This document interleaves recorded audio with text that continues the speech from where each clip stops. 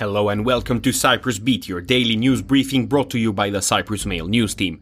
I'm Jonathan Shkurko with the latest news from the island. First up, Cyprus wants to go tough on migrant smugglers and will set up a special unit on illegal migration within the police force, government spokesman Konstantinos Letymbiotis said on Wednesday.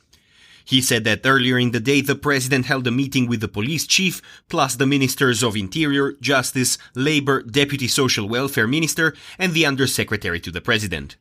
During the talks, more measures were decided, with Letymbiotis highlighting that as a result of the government's action on migration, this year marked a 50% cut on asylum applications coupled with an 80% increase on returns.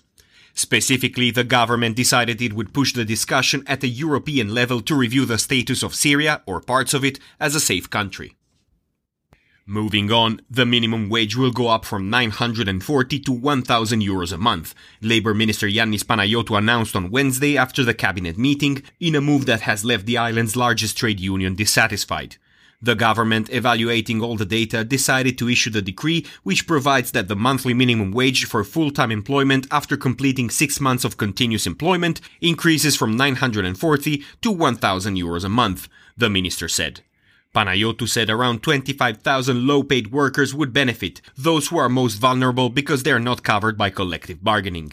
Employers were against an increase, arguing it would raise operating costs. But despite their initial opposition, they later proposed 970.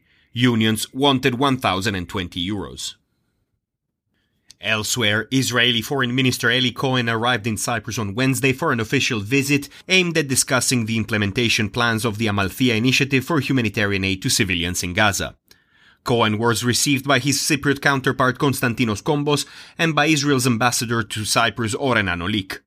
Cohen paid a visit to the Joint Rescue Coordination Center headquarters in Larnaca and then went to the town's port to witness firsthand the coordinating efforts to arrange and transport humanitarian aid from Cyprus.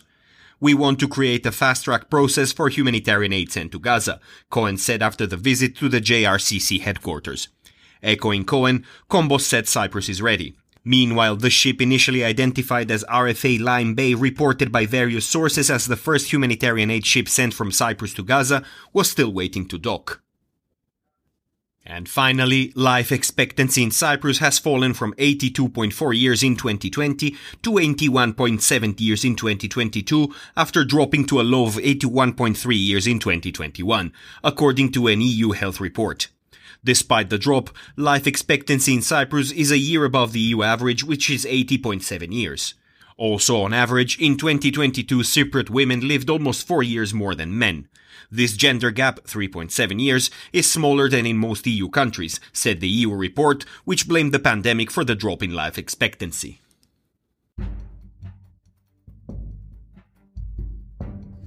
And that is all we have time for today. Thank you for listening. Cyprus Beat will return tomorrow. For more news, analysis and content, please visit cyprus-mail.com.